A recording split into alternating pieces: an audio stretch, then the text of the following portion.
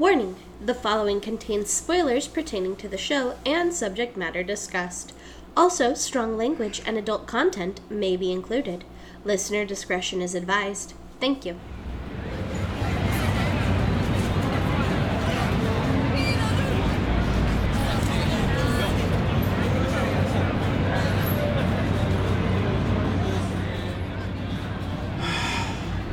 I don't know how I feel about this. About what? All of this. All of these people. I mean, you should feel fantastic. It's a good sign. I know that, but that's why I'm in a conundrum. I know that we need all these people and that it's a good signal that Broadway and New York as a whole is back. But at the same time, I mean, please pull over and take a picture. Or do your best not to move 150 people as one through the packed Times Square. I mean, let's be realistic. That's all fair. I mean, I have to give it to school groups. They have it down to a science. It's fair. The kids seem to know what they're doing, and it's refreshing to see them back and so excited about going to the theater. The next generation's passion for the theater gives me hope and comfort of what's to come next.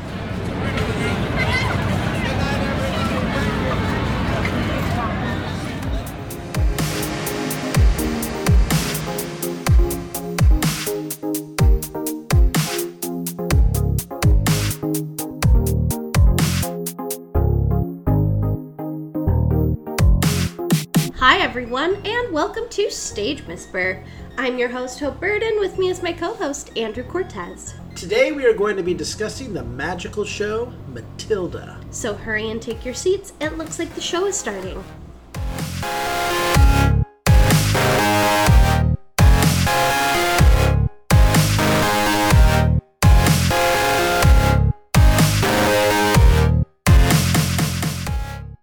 Hello everyone, and welcome into today's performance of Stage Whisper.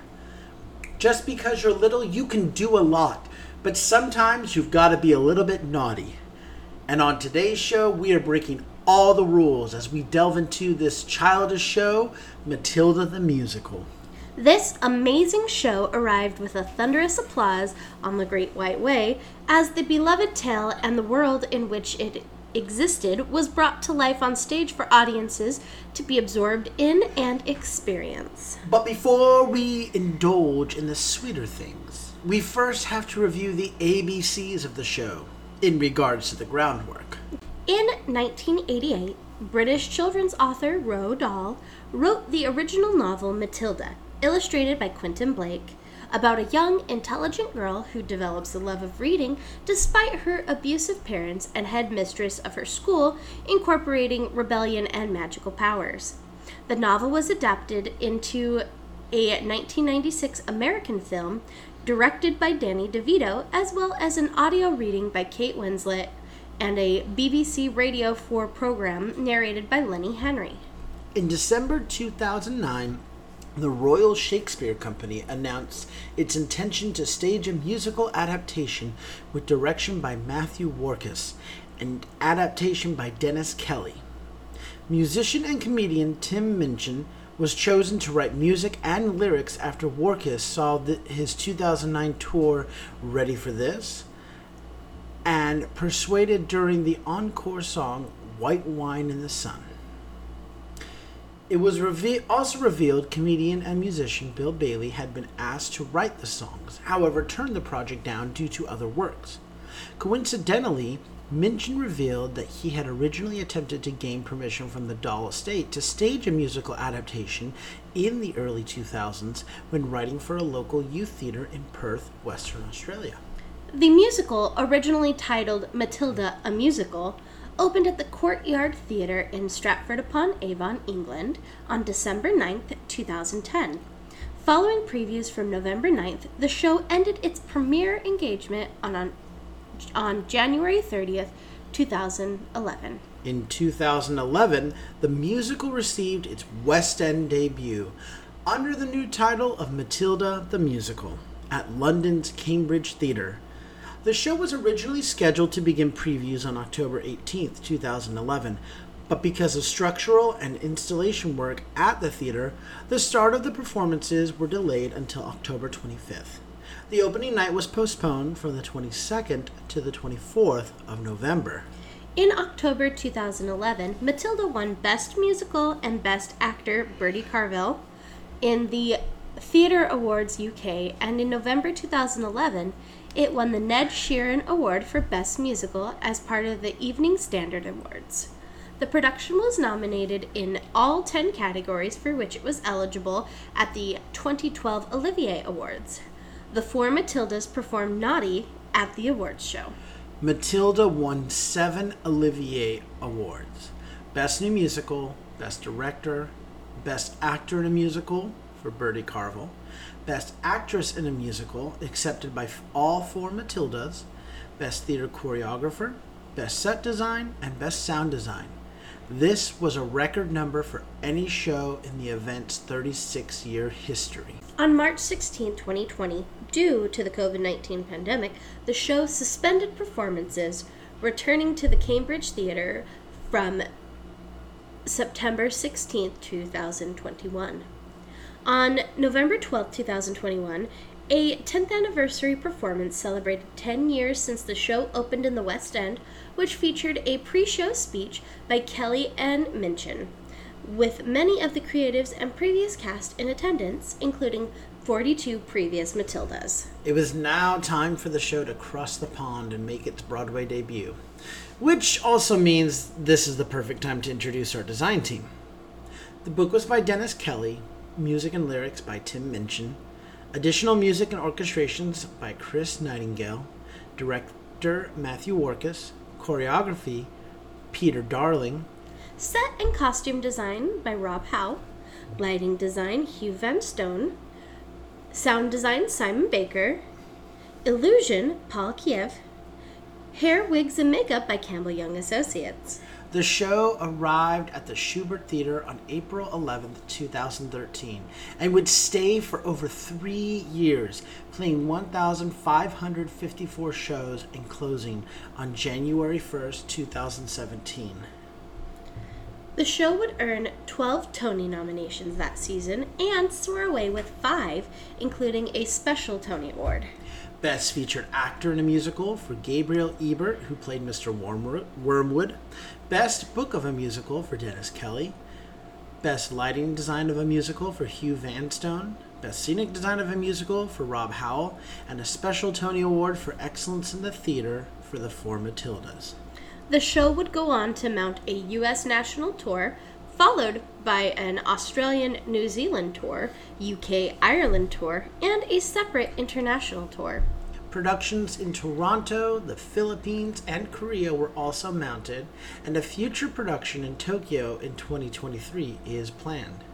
In addition to these, Matilda has been produced at regional theaters all over the U.S. So, let's dive into this miracle.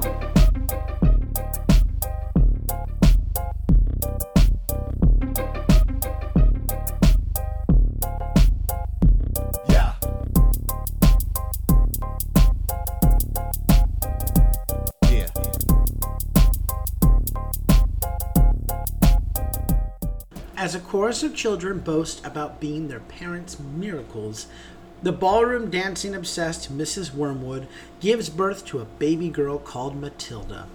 The doctor thinks Matilda is the most beautiful child he has ever seen, but Mrs. Wormwood is only worried about a dancing contest she has missed. Similarly shallow, Mr. Wormwood, a used car salesman and television addict, dismisses the child when he realizes she is a girl.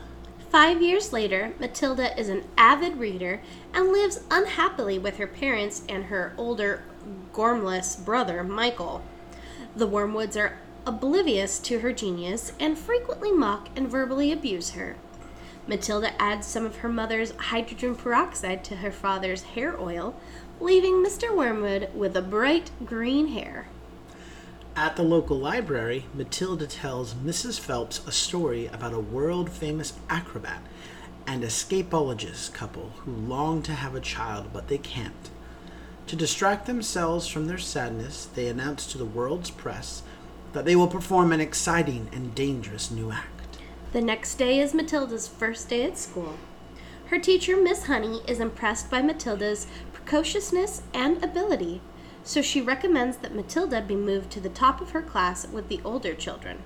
However, the child-hating disciplinarian head mistress, Miss Trunchbull, a former world champion hammer thrower, dismisses Miss Honey's suggestion and lectures her on the importance of following rules. At the Wormwood's house, Mr. Wormwood is frustrated about losing a sale of worn-out cars to a group of rich Russians. He takes his frustration out on Matilda and destroys one of her library books, prompting her to put superglue around the rim of his hat and fix it to his head. At school, Matilda is told of Miss Trunchbull's cruel punishments, including the chokey, a tiny cupboard lined with sharp objects in which she locks disobedient children for hours. Matilda sees Miss Trunchbull spin a small girl, Amanda Thrip, around by her pigtails and throw her across the playing field. Meanwhile, Miss Honey decides to visit the Wormwoods to express her recommendation that Matilda be put in an advanced class. She meets Mrs. Wormwood and her dance partner, Rodolfo. It soon becomes apparent that Mrs. Wormwood does not care about her daughter's intelligence, and she mocks Miss Honey and Matilda's interest in books and intellect. Alone outside the Wormwood's house, Miss Honey is desperate to help Matilda, but feels powerless to do so. Matilda tells Mrs. Phelps more about the acrobat and the escapologist. The acrobat's sister, a former world champion hammer thrower who loves to scare small children, has arranged their performance. The escapologist announced that the performance has been canceled because the acrobat is pregnant. The crowd is thrilled, but the acrobat's sister is furious at the prospect of refunding the crowd's money and produces a contract binding them to perform the act or go to jail. At school, Bruce Bogtrotter, a boy in Matilda's class, has stolen a slice of Miss Trunchbull's personal chocolate cake. Miss Trunchbull punishes Bruce by forcing him to eat the entire cake in front of the class, who bravely support him. After Bruce has finished the cake, the class celebrates his success, but Miss Trunchbull drags Bruce away to Chokey, ending Act 1.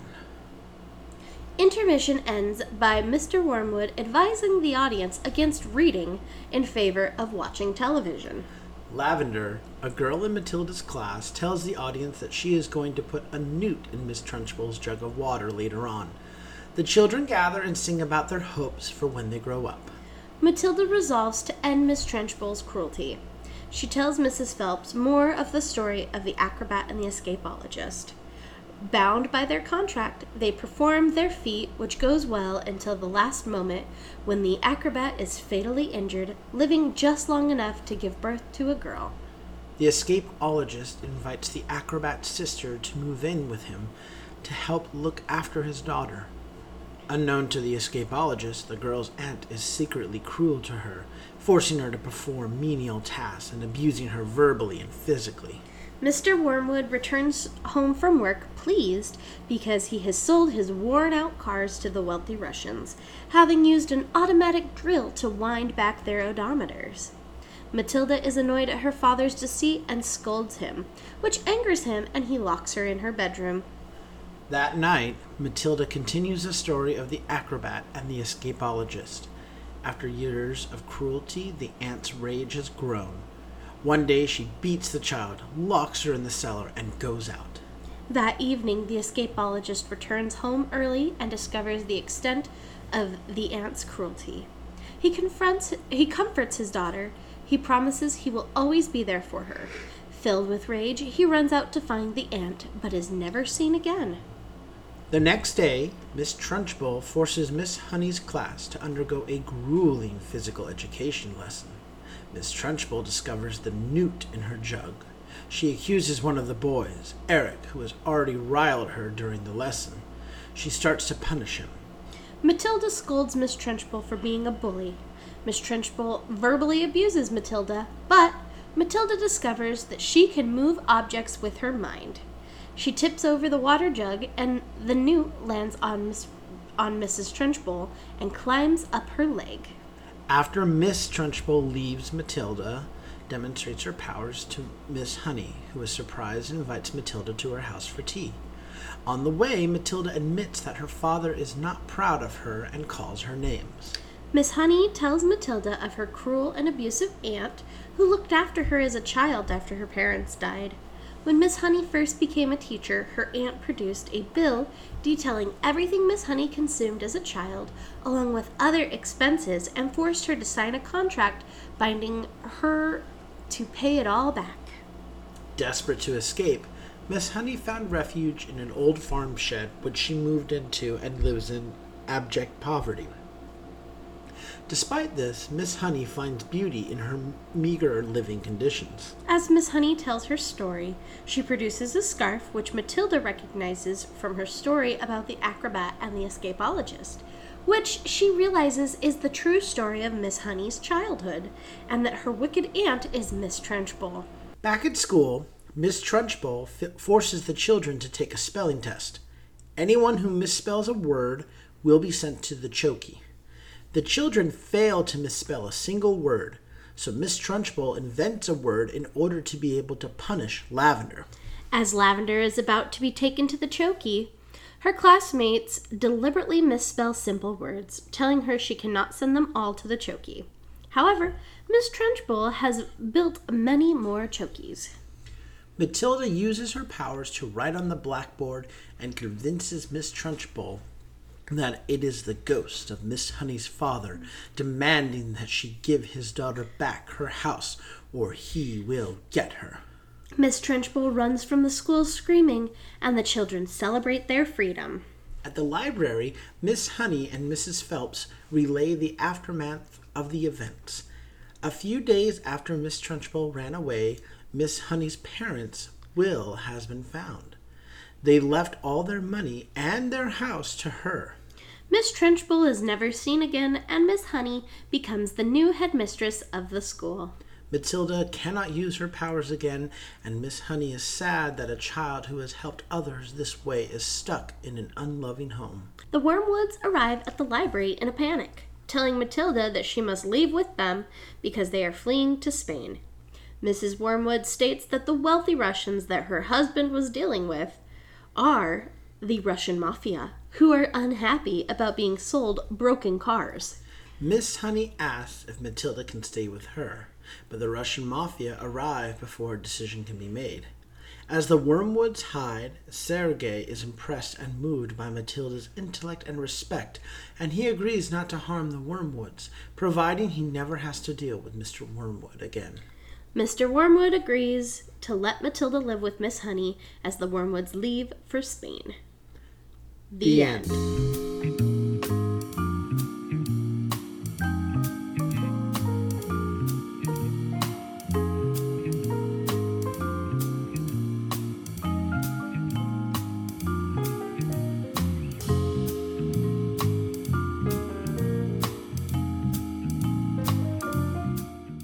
So, let's talk about the parts that we liked and the parts that might need a little work. This is a fun show. This was a lot of fun. Oh yeah. This show, I think one of the words that comes to mind is larger than life. It's like a book that has just jumped off the page into reality. Yeah. Which is just beautiful. I really enjoyed the show just top to bottom. I thought it was super creative. I don't want to say it was like comic book, but it almost was a little bit comic book. It was very imaginative. It was almost like a pop-up book rather than a comic book.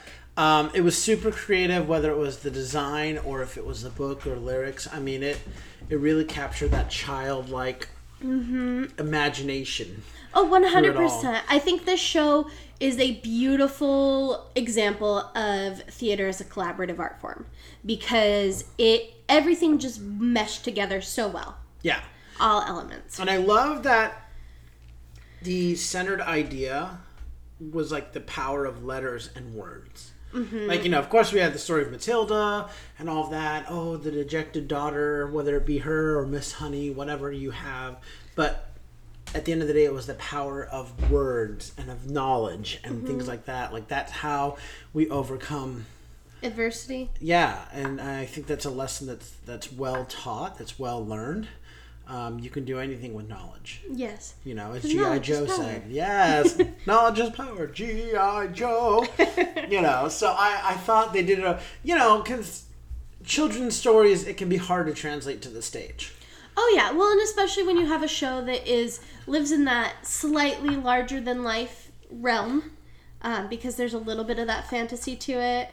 And when you're going up against, I'm sorry, I think the Danny DeVito film, like, I know that film, you know, I think I would call it, I don't want to call it a cult classic, I just call it a classic. So you've got this world-renowned classic book, the story, and then you add this great film, this classic film that all, if not most people know. Now you're trying to bring it to the stage, and it is closer to the book than the film, so there's a little bit of a Diet Pepsi twist to it, you know, because I don't remember the librarian in the film. Like I don't think she existed. You know, but you're making all that happen, and you still have to communicate all of that power, all of that magic, all of that wisdom. I think they did a really good job of making sure that the characters were larger than life and fun and relatable and somewhat satirical, but more closer to cartoony. Yes. Eccentric was the word I think I'm going for. Yeah, especially the parents. Well, yeah, especially because that's kind of Roald Dahl's books. That's kind of what they are. They live in the plain but extraordinary, if that makes any sense. Believe it or not, I've only read 2 Roald Dahl books in my entire life. The BFG, which I adore, and The Witches. Okay. And I remember reading The Witches as a kid, and I was like, this is a little messed up. But what I love is, like, Roald Dahl is up there with, like, I'm going to write a children's story, but it's meant to teach you a lesson. Yes. Very much like Into the Woods, you know, kind of it's happily ever after, sort of. Well, it's like you need to learn a lesson, not just the children, but the adults too. Yes, that the adults need to learn something too. Yeah. So why don't we delve into some design elements of the show to bring our listeners into the world even more. Pull back the curtain, if you will. And let's start with the set. And I want to jump on this right away because this is one of my favorite, like, visceral memories. I loved the use of, like, the Scrabble letters. And the fact that, so, like, when you walked in, it looked like a black hole, or like, what do you, like a wormhole or whatever, came out of the stage, this whole netting that came off the stage and out into the audience. And there were all sorts of letters scattered in it. Yeah, but then there were these tiles that looked like Scrabble letters, okay? And I'm trying to remember, were all the letters were in Scrabble tiles? No, just Matilda. Yeah, just the letters that are in Matilda. So on basically the proscenium scattered throughout all these letters are Scrabble tiles that spell out Matilda. And each letter had a spotlight on it. Like, they were lit up pre-show, okay? But from the and the curtain was down, and the logo, you know, Matilda was on the curtain. And I thought, what an incredible first impression that was. The fact that, like, we're going to go down this hole with all these letters. And, like, you know, I never thought of Matilda with letters or with words. Like, that's not my first thought at all. And so I was like, this is an interesting idea at first. So there's very few shows that, like, I walk in the theater and that set immediately is like, oh my gosh, like, I'm already there. It's one of those sets that still sits with me every time I think about it, because it was like the letters were just existing in space, coming off of the stage. Like, it was like the words were just pouring off of the stage, and it was beautiful. And it built so far out. It wasn't just like, we're going to wrap this around just barely. I mean, it came out into the theater. And they were like individual letters. Like they weren't... wicked out, like way out into it. And they weren't just like, it wasn't just like a screen or something. It was literally physical individually hanging letters. In different fonts and everything. It was so creative. And then piggybacking on that. Piggyback? Yeah, that's... Piggybacking? Yeah. Wow, we're speaking of words. There was the school song where Tim Minchin is just such a smart writer. And so there was this gate separating these new students who were singing, "My mommy says I'm a miracle." And these students who had been there for a long time were singing their kind of like, "Welcome to school, welcome to hell, blah, shout at the devil," and... They go through the alphabet. Right. They were doing the alphabet A to Z. And they were emphasizing, and it was so brilliant. But that wasn't the brilliant part. It was the use of these blocks that, you guys remember the little wooden blocks that had the letters? Again, different fonts, and they would shove these in there so the students could climb even higher. Yeah, it was like this, like a monkey bar set.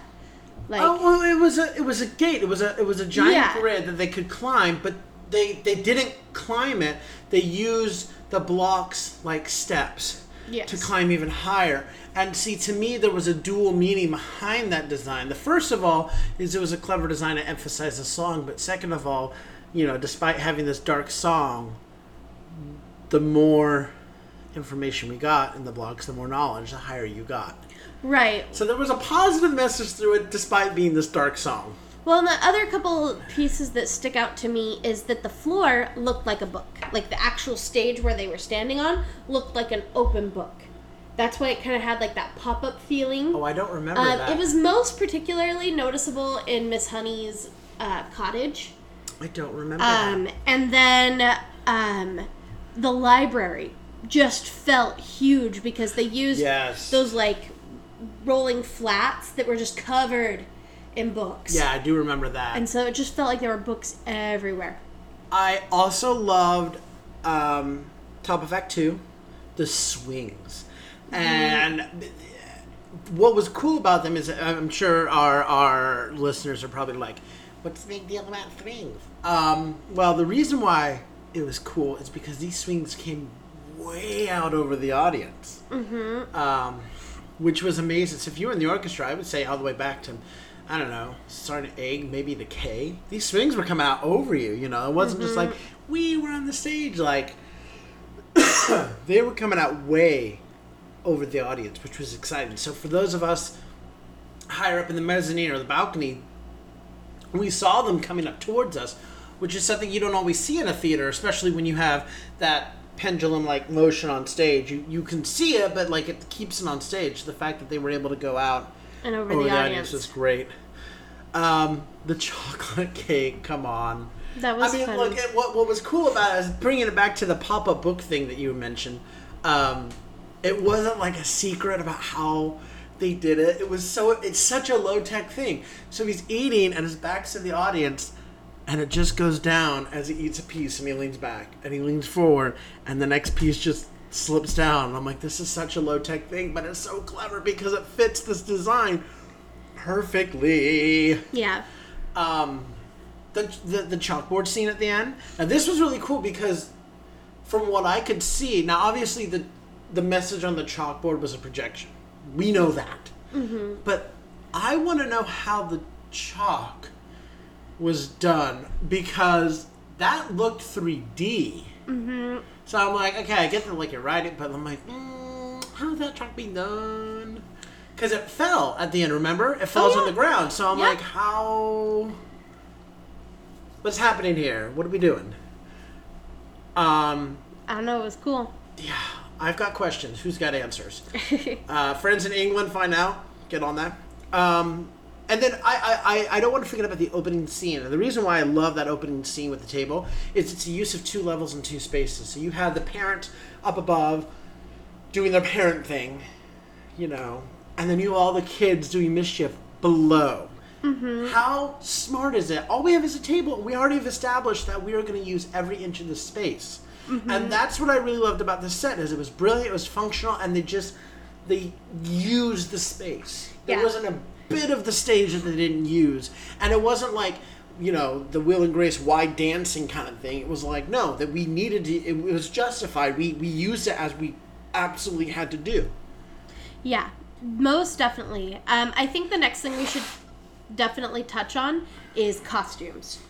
Because the shows doesn't necessarily have like a distinctive time period. It's definitely more modern, which I think kind of gives it a kind of a classic look to it. I mean, I would say it's of today. Yeah. It doesn't, like you said, it doesn't state what time it is, so I would say today.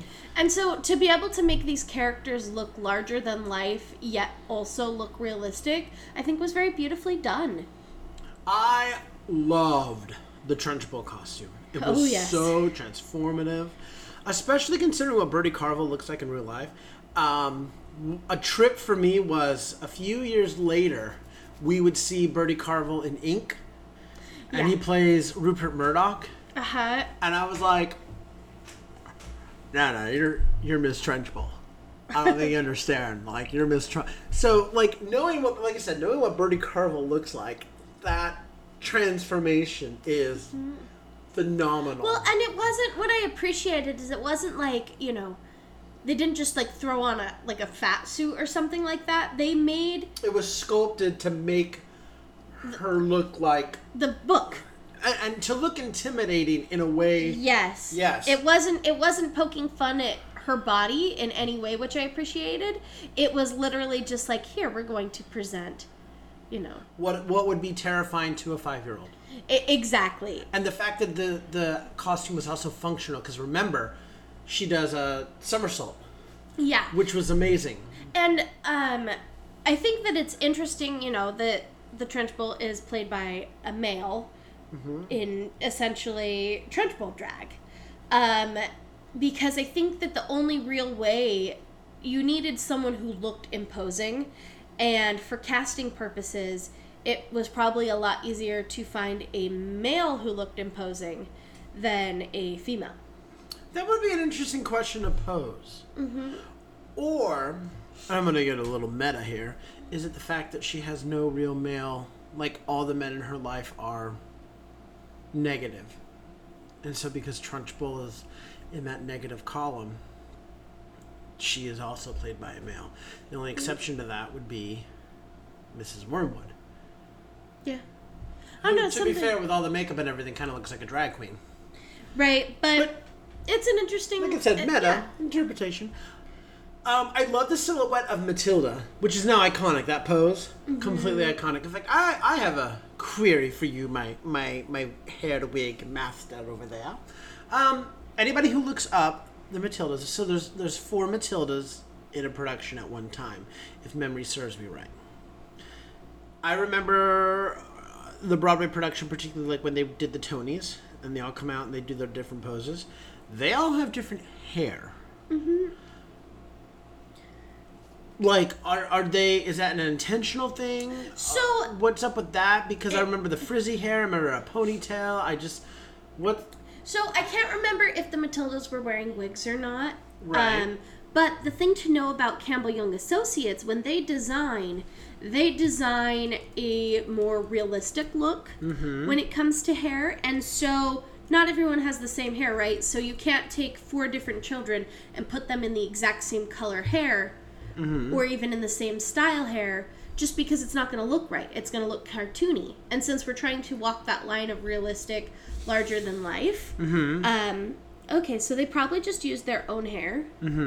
Sorry, listeners, for those tuning in while we're talking, I just pulled up a picture of the 4 Matildas, and we're looking, and we've got a kind of a straight, long, past shoulder length hair.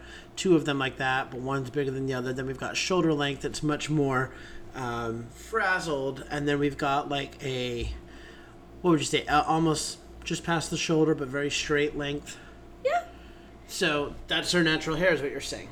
It looks like it from this photo. I can't really remember, but it wouldn't surprise me because it is very difficult to wig children. Right. Because it's really easy for them to look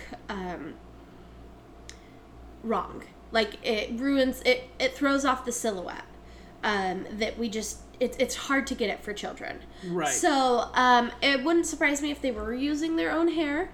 And the idea is just to have that natural, it's more about what is flattering on the human that expresses the same thing. But I will say, with that them side by side, they do look similar. Just this one with the frazzled hair looks a little bit out of place, but the silhouette overall looks basically the same.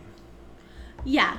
I think it all comes down to what looks best on the individual. Okay, that makes more sense. Because, preserving that silhouette, and I just found it interesting. Yeah. I was just curious, because I was like, knowing what you do at the Music Man with all those kiddos wigged, it was just kind of like, I'm surprised they don't look wigged. Yeah, I mean, it's not very common for children to be wigged. And so, I guess unless it's a specific time period. Exactly. That makes more... Because it can also be really rough on the hair, and the one thing you don't want to do is damage your performer's hair, and repetitive motion has the potential to cause damage. But you're so good at your job that you're not causing damage. Moving on from this, though, I love that the adults played the older students. And the reason why is because they basically played a mirror image of the kids, particularly costume-wise. So these older students were mirrored in costume and whatnot to these younger kids. There was an older version of them that existed in the schoolyard, which was really clever. And you had to pay attention closely if there was a hat or glasses or something that was there. But the school uniforms really dropped the age of the cast by easily 10 years. So doubling from parents to students. It was like... Well, and also if you noticed, a lot of the ensemble was fairly short. Yes. That way they could play both an adult and a child. I'm also really amazed the more into the water we go, into the world of Broadway, particularly when we get into like kids and teens. Yeah. Listen, if I shaved, I think I could pull off the 18-year-old at North Shore High School kind of look. I'm amazed at how old actors are who are portraying teenagers. Even how old some actors are that are performing as way young teenagers or preteens. And I'm like, I don't think that's what those age groups look like, but we'll go with it, And so it's pretty amazing. What you can do between costumes and, like you said, height and things like the illusion of theater. Everyone always just assumes it's just makeup, and I'm like, oh, makeup's only going to do so much. It takes so much more. So it was really impressive. And like I said, there's a lot of meticulous thought into the detail that you may miss the first time around, but then you catch it. Like I said, there's, that kid's wearing a hat, and so was that little one. Oh, and, there's a bigger kid in the schoolyard, just like Bruce Bogtrotter, like you catch those. The last thing that I want to mention, and I think they need mentioning, is there was a lot of plain-looking costumes, and I say plain isn't like, they all were basic palette. They were monotonous and looking these gray colors and that. Not even gray, just like more, like everyday palatable, kind of like kitchen table palatable. Except for 3 people. Yes. There was Miss Honey and her yellows. Mm-hmm. And then the people I want to talk about, which are Mr. and Mrs. Wormwood. Yes. Who were just insane. Whether it be Mr. Wormwood's not matching outfit, and then you add the eccentric green hair, crazy ties in that, or Mrs. Wormwood's crazy bouffant hair with those insane dangly earrings and the sausage tight dress. Right, and then her dance competition and the dresses. Makeup, the eyes. Those blue garage doors. Yes. I mean, they were done up to be just those over-the-top people. And it sold so well. And the 2 actors that played those characters were so good. Good. Especially because, Leslie Margarita and Gabriel... I can't think of his name off the top of my head. Gabriel Ebert. There we go. Leslie Margarita and Gabriel Ebert were so funny, and they played off each other so well. Well, what's funny is because they thought that they were the normal ones, and so the fact that they think they're the normal ones and they're the most lavish other looking characters in the whole show is just, I think, funny. Yeah. They remind me very much of the Thenardiers. Yes. So let's go on to our next category, if we may. Can I introduce you to lights? Yeah. I thought it was truly a high point of the show, as it really helped to further the storytelling and enhance the magic. And I think that's important to point out, is it helped to enhance the magic. And I'm grouping with lights projections. Mm-hmm. So you had a lot of shadows in the storytelling, especially when Matilda was talking about the acrobat and the escapologist. You had these beautiful shadows and projections. And it felt like we were in a circus tent. Right. And so you had that spotlight shadow puppet thing going on.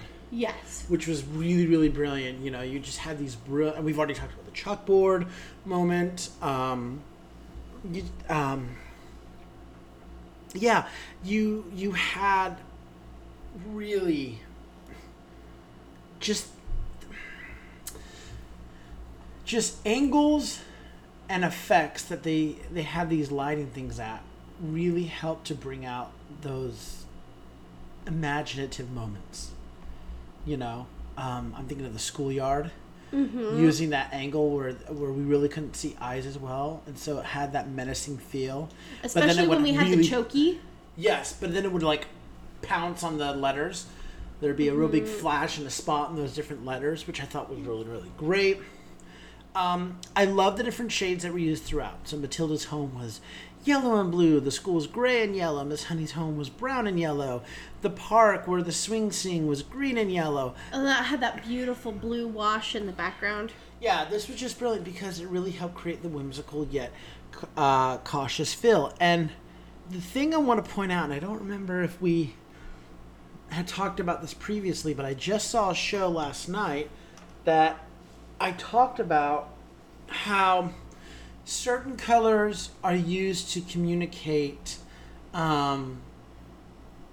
worlds or ideas, and I feel like purples and blues and yellows are particularly used to communicate fantasy or imagination, and I feel like that was used a lot here. Yes. And, especially that presence of yellow, which also leads to mystery, in my opinion. Okay. Yellow, when I see yellow on a stage, it leads me to lean in and go, there's something mystical about it. Mm-hmm. Yellow's not a color used a lot in a show. I mean, it's usually used as a subtle color, so you don't notice it. Because yellow reads as normal, everyday, brightness.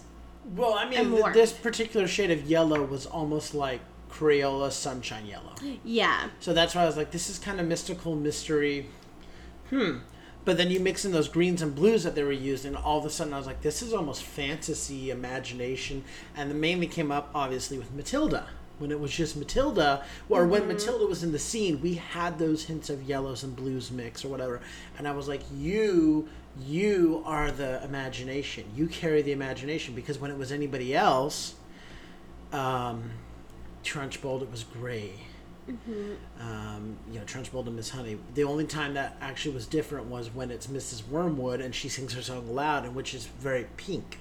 Yeah, but she is using her imagination then. That's why. Okay. So the colors I remember a lot of were blues and reds and purples. But again, from the fantasy palette. Yeah, that's fair. Okay. So see what you see what I mean, and it's almost like everyone's living in their own fantasy. Okay, I can see that. And to be fair, everyone kind of is, because everyone's imagining something different. When I grow up, escaping in a book, always telling a story, what could be, I love the highlighting special spots and certain objects to help encourage our eyes to focus on certain things, allowing the illusions to occur. So, for instance, the chocolate cake that we talked about earlier. The only reason why I caught how it happened is because, the second or third time, I was like, I have to ignore everything else, and I have to just focus on Bruce, and I have to see how he does this, because while he's eating, he's in the dark. They don't put light on him as much, and they're highlighting everybody else. Yeah. So we're able to see, we don't see how the cake deflates. I'm trying to think of another moment where something like that happens. I mean, during like phys ed. Yes. Phys ed has those moments of like a lot happening in the background and focus is being put on different places. And it's those special spots that do that. Uh-huh. There's a story. Also, they did it in the opening number as well. Yes. Where the two tables, the two levels. There's another part that I especially want to emphasize, but I'm saving it for the story. Okay. So I'm going to come back to it. So let's just go on to direction. I mean, I just think that the direction was brilliant because it brought everything so together and just made it so cohesive and fun and imaginative and larger than life and gave you I got everything I wanted to from it. Yes. And even things I didn't even know that I wanted, I got. Yes, this is exactly the perfect definition of making all the elements work in harmony and merriment and all that. Like it all, the machine was working flawlessly, brilliantly. I love the dual message being communicated that childhood and return children are special and a miracle, but also childhood and imagination is a powerful thing that should be embraced and not shut away. Yes. Let children be creative. Let them make discoveries. Let them go into these fanciful worlds. But then I'll also throw in another message that I didn't think of until just now, which is, imagination with minimal barriers. Because there need to be barriers, because you see in the opening number there are parents that put there's no boundaries at all. And, kids shouldn't be let to run wild, but they should also be let to run wild, if that makes sense. Yeah, they should be put... I mean, the way I like to think about it is they should be allowed to run around the pasture, but the pasture needs to have a fence. Yes, exactly. There has to be some limits to what they can do. And that's purely for safety and to help guide them. Yes. Yeah. But you need to let them still be kids. They should be imagining. They should be exploring. Well, and encourage reading because it lets them use their brain to create worlds and decisions. Whereas, like, you have Matilda's brother, who is backwards. Yeah, he only knows like one word. In fact, now that I think about it, he only says one word the entire show, right? No, he says a couple of different things. But he only says one word at a time. Yeah, he speaks very slow, very monotone, and it kind of goes to say that if you just stick your kids in front of the TV, they're not going to be able to use their imagination. They can't communicate. They can't be a... Yeah, because they're getting everything force-fed to them. I love the, take it away, son. He plays ukulele. It's like, bing, boom, bling, bling. Can't learn that from a book. And I'm like, he didn't learn anything. Like, that's such a good point to make. You can't learn from a TV, per se. Or you can only learn so much. I mean, look, I don't want to knock on Sesame Street or anything like that. Proud learner from Sesame Street and the Reading Rainbow and all that. Right, but it's also about to be engaged in your children's lives to help them with their nourishment and their development. And this show did a great job in showing both sides of that coin. Yeah. I thought the overall concept of keeping it slightly cartoony in the silhouettes and then was such a brilliant idea. And each of the elements, design, choreography, and music really enhanced that. In fact, I thought that the elements, the design, the choreography, and the music really worked together. Mm-hmm. And they were all like speaking the same language, which is not something you see typically in a lot of shows. Like all the elements can be working together, but when they are actively helping to tell the other story, like when they're synced and they're saying the same thing, yes, it's magic. When the music and the choreography speak the same words, which happens a lot, but then when you throw in a design element like costumes and lighting at the same time, saying the same thing, it's like, oh my god, that's magic. So we saw in that school scene with the letters and that, I was like, oh, Well, and I just think the fact that the design team was able, the production team was able to just really make that seamless, what's the word I want? That seamless collaboration Yes. It's just beautiful that we as humans can do that. And it really comes at the helm of the director being able to help communicate what they want, what they see, while still letting some artistic creativity flow. flow. Because that's how, the more you can, like, the way I like to see it is a good director not only has a clear direction for what they want, but is able to walk that fine line of giving their designers artistic freedom while still coming together and guiding them. Yes. And I think that this is just a very beautifully done job. And the fact that the director was somehow able to get design elements to have words, to speak, was really impressive. I rarely see, like I said, design elements that speak. Mm-hmm. Usually they work, but to speak was really brilliant. I want to talk about Tim Minchin and his music and lyrics, which were so catchy, so clever. I mean... That My Mommy Says I'm a Miracle... My mommy says I'm a miracle. It's that perfect line of, oh my God, children are adorable, but oh my God, children are awful. They're not, but you know. I am a prince and I am a princess. Yeah. It's so good. It's some of the most brilliant lyrics I've ever heard. I keep going back to the school song, which I just wanted to be in his head to figure out how he wrote that. Mm-hmm. And then The Smell of Rebellion, which is a song that's in my book. Mm-hmm. And having to learn that song and break down that song and everything, oh my God, it's a lot. And for a artist to write both the music and the lyrics and to come up with that, I mean, wow. Mm-hmm. You know, my young naive self in college just looked at it and went, this is a great fun song that's going to showcase a great story, blah, blah, blah, blah. And my older self, I go back and I look at it and I go, there is so much great music here. Great music style, and the words that he came up with, odoriferous, you know, and all of that. I'm like, this is a smart score, a really smart score. Telly was also funny, you know. William Shakespeare, who is Shakespeare, you know. Harry Potter, such a rotter. You know, he's quoting all these famous things, and he's just throwing them away, and I'm like, that's smart and that's clever. It's accessible for everyone. Tim Minchin did a great job of just connecting with his audience, knowing exactly what to give them while still communicating this brilliant message. Yeah. There's like 3 or 4 levels to his music.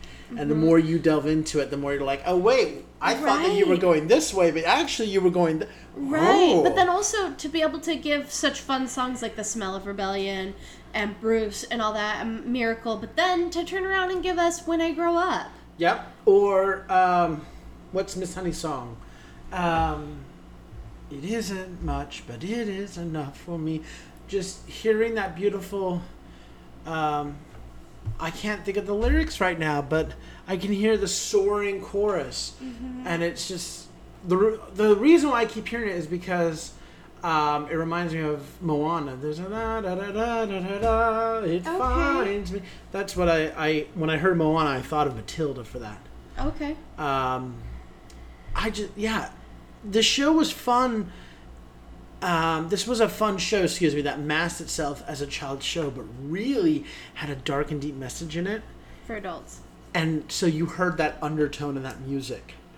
That had that, you know what I mean? Mm-hmm. I mean, I would put Matilda and SpongeBob in the same category for me. Where there was 2 different stories. The kids are enjoying one fun, ha-ha, hee-hee, and the parents are enjoying something completely different. Yep. It was an amazing pop sound with dark undertones, which I really appreciated. Yeah, it was beautiful. I mean, one of the things that I sat there and I was like laughing, but I was like, I shouldn't be laughing at, and go listen to it. Naughty. Yes. It's such a bump, bump, bump, bump. It's like such a happy song, you know? But then if you just listen to the lyrics, you're like, what? No, you shouldn't be naughty. Like, no, that's not a thing. But it's like, oh my gosh, should I be laughing? What it reminds me of when I hear it is the Girl Scout song from Beetlejuice. Okay. You know, where it's dark, but it's also lighthearted, you know? So I think the music is just really a triumph. All right, the last category we're going to talk about is choreography, which I thought it was clever. Wasn't like a ton of huge dance numbers.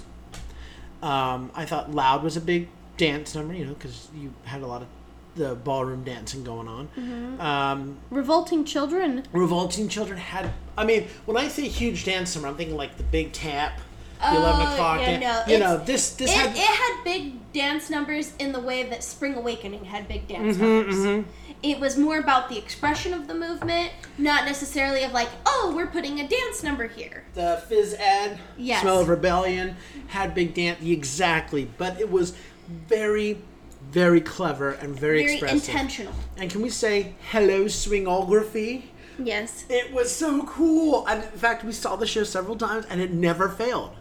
And so that's one of the things I was like, is a swing on like an automated pendulum?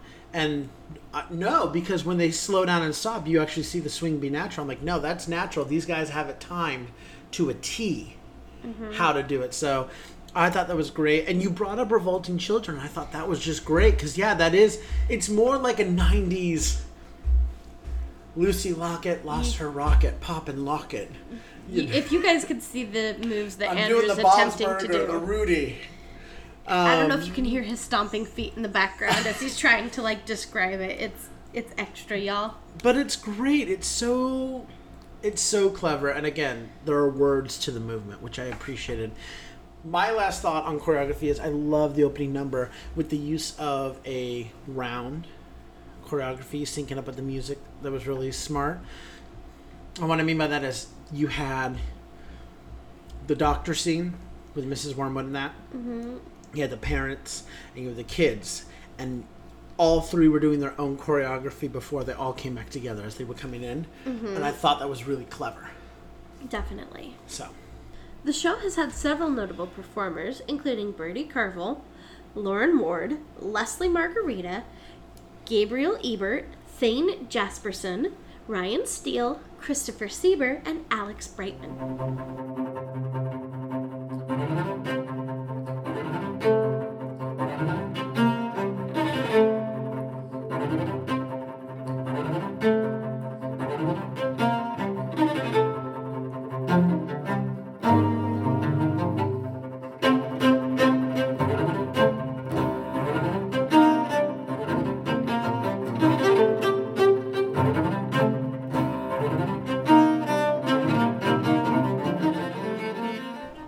So let's now talk about the show and the impact it's had on theater and its history and all that jazz. Let's start with the theatrical impact. It brought a classic children's tale to the stage. I also think that it brought that particular, it defined that pop-up book style of theater. Okay. As well. It helped. I would want to look and see if anybody else has done something like that, but I'm going to go with that for right now because I can't think of anyone else at this time. Yeah, but it kind of helped to define that style and give us this whole new genre of design. Yes. It was another huge success for the Royal Shakespeare Company, particularly on Broadway. And there will be many to come, and there have been many before, but we love the RSC. And fun fact, it was the first show written by Tim Minchin.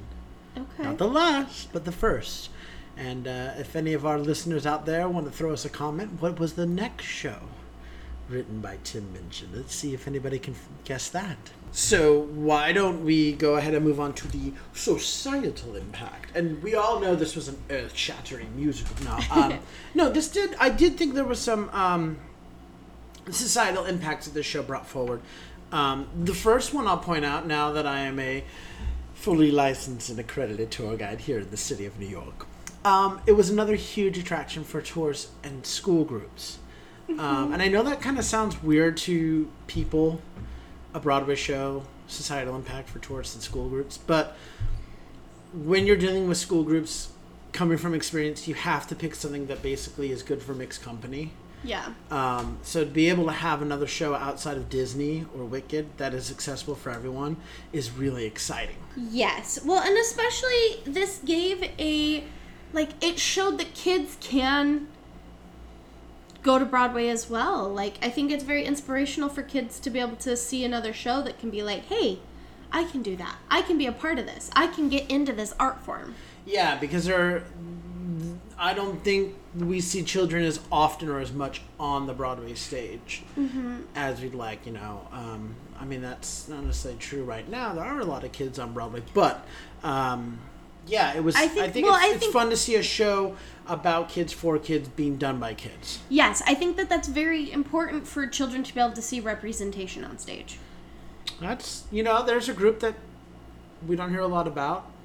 But that's the only way our art form's going to continue on, is if we get the little ones to come up and take the torch. Which leads me to the next point, which is this was an accessible show for audiences and theaters. Yeah. It took a classic tale that a lot of people knew about and found another show that you could have, maybe someone who wouldn't have seen a Broadway show was like, oh, I know Matilda. Yeah, I could go to Matilda. Yeah, exactly. This, to me, was the Into the Woods for Gen Z. This was the cautionary tale of why it's important to care for our kids. And I mean, Matilda obviously was written... this was a story... Nope. Into the Woods came first. Stephen Sondheim wrote Into the Woods before Roald Dahl wrote Matilda. But this musical is what I'm getting at. I think more Gen Zers, those are the youngins, right?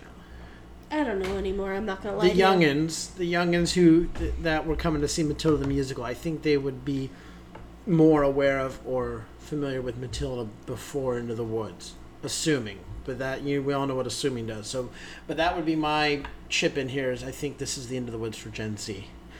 And then we mentioned this on Kinky Boots about this season, but I think this is important because it was good for everyone on Broadway. This is good for Broadway, but it elevated both itself and Kinky Boots, as they were both highly praised and contested shows that season. So as we headed into the award season, the fact that these two were going neck and neck for the awards, it was like, Five Guys in In-N-Out. Whenever they open up a store next to each other, it actually doesn't drive down the sales for one or the other. It actually elevates sales for both of them.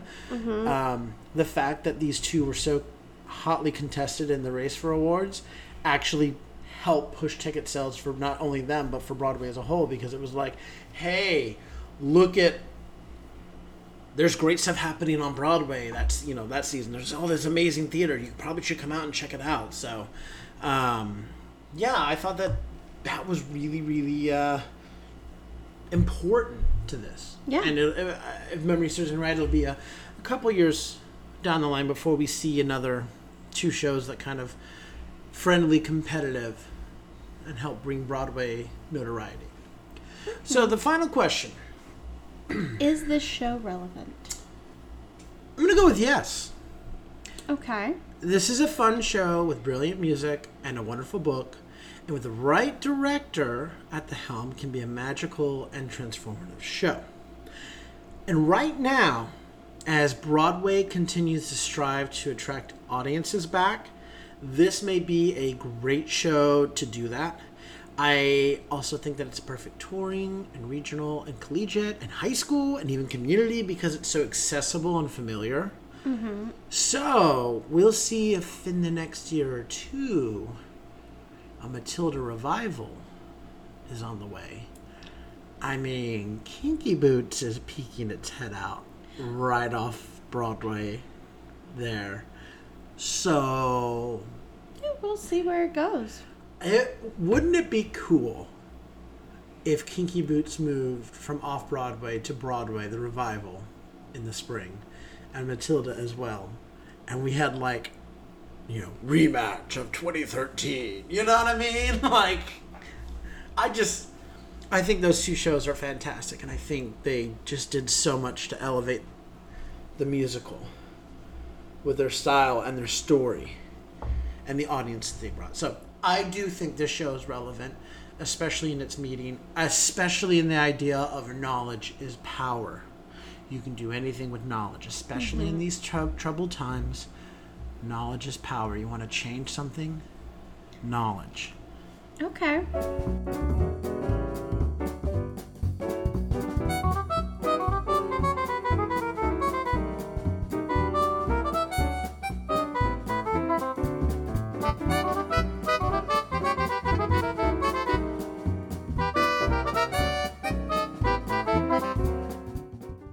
finally, as promised, we wanted to share some of our own personal stories about experiencing the show.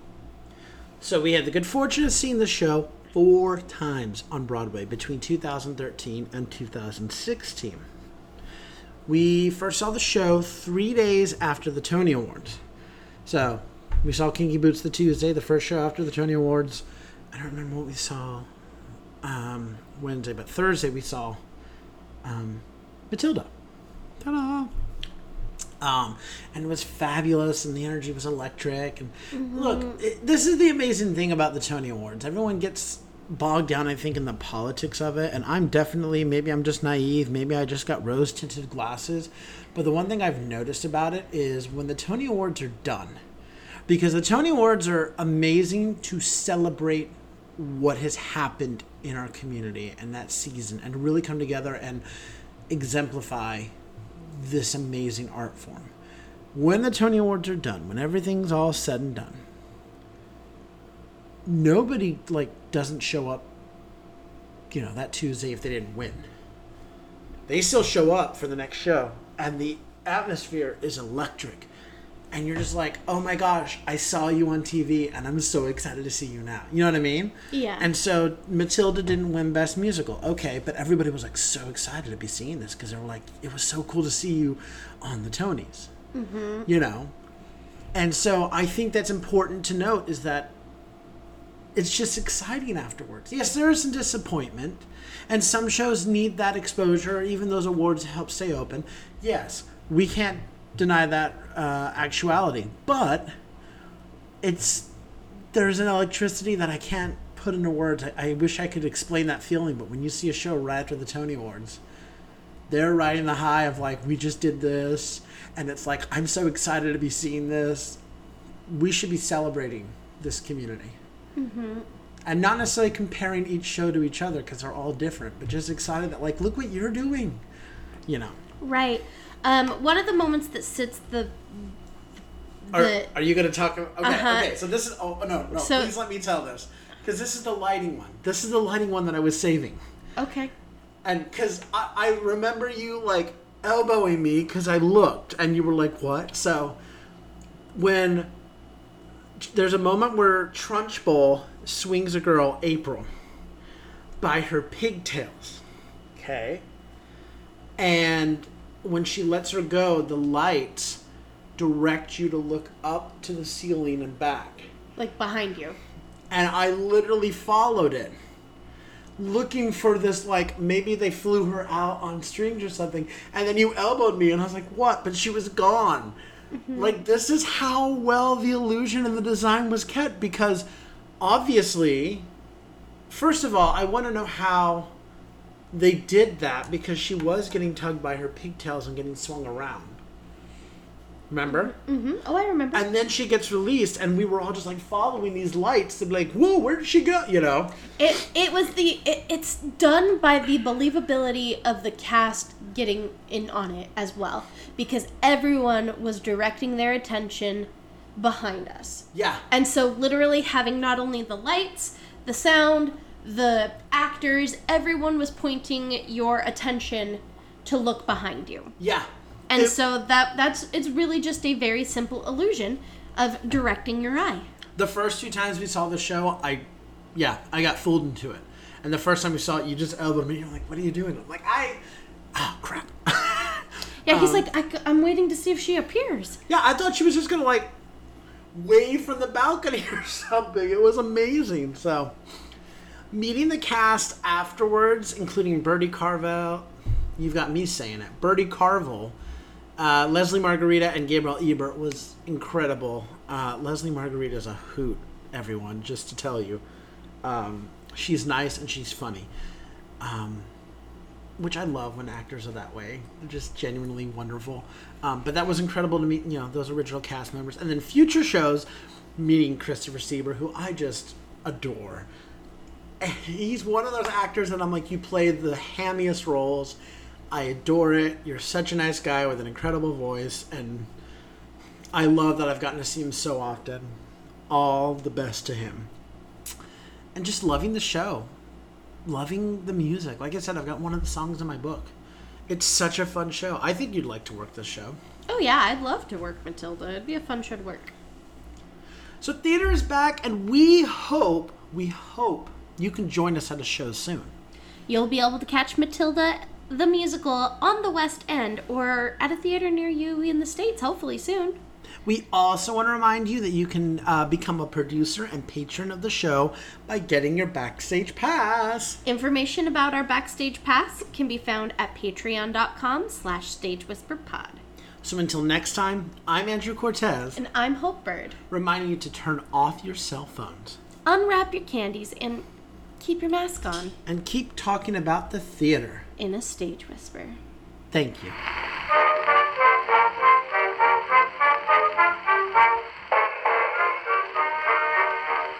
Two friends from old New York town met in a foreign land. One sang the praises of Cape. If you like what you hear, please leave a 5-star review, like, and subscribe. You can also find us on Facebook, Instagram, and Twitter at Stage Whisper Pod. And feel free to reach out to us with your comments and personal stories at stagewhisperpod@gmail.com. Our theme song is Fox by Music for Wildlife. Other music on this episode provided by Spinny Merkaba, Mela, Lovira, Kevin McLeod, and Billy Murray.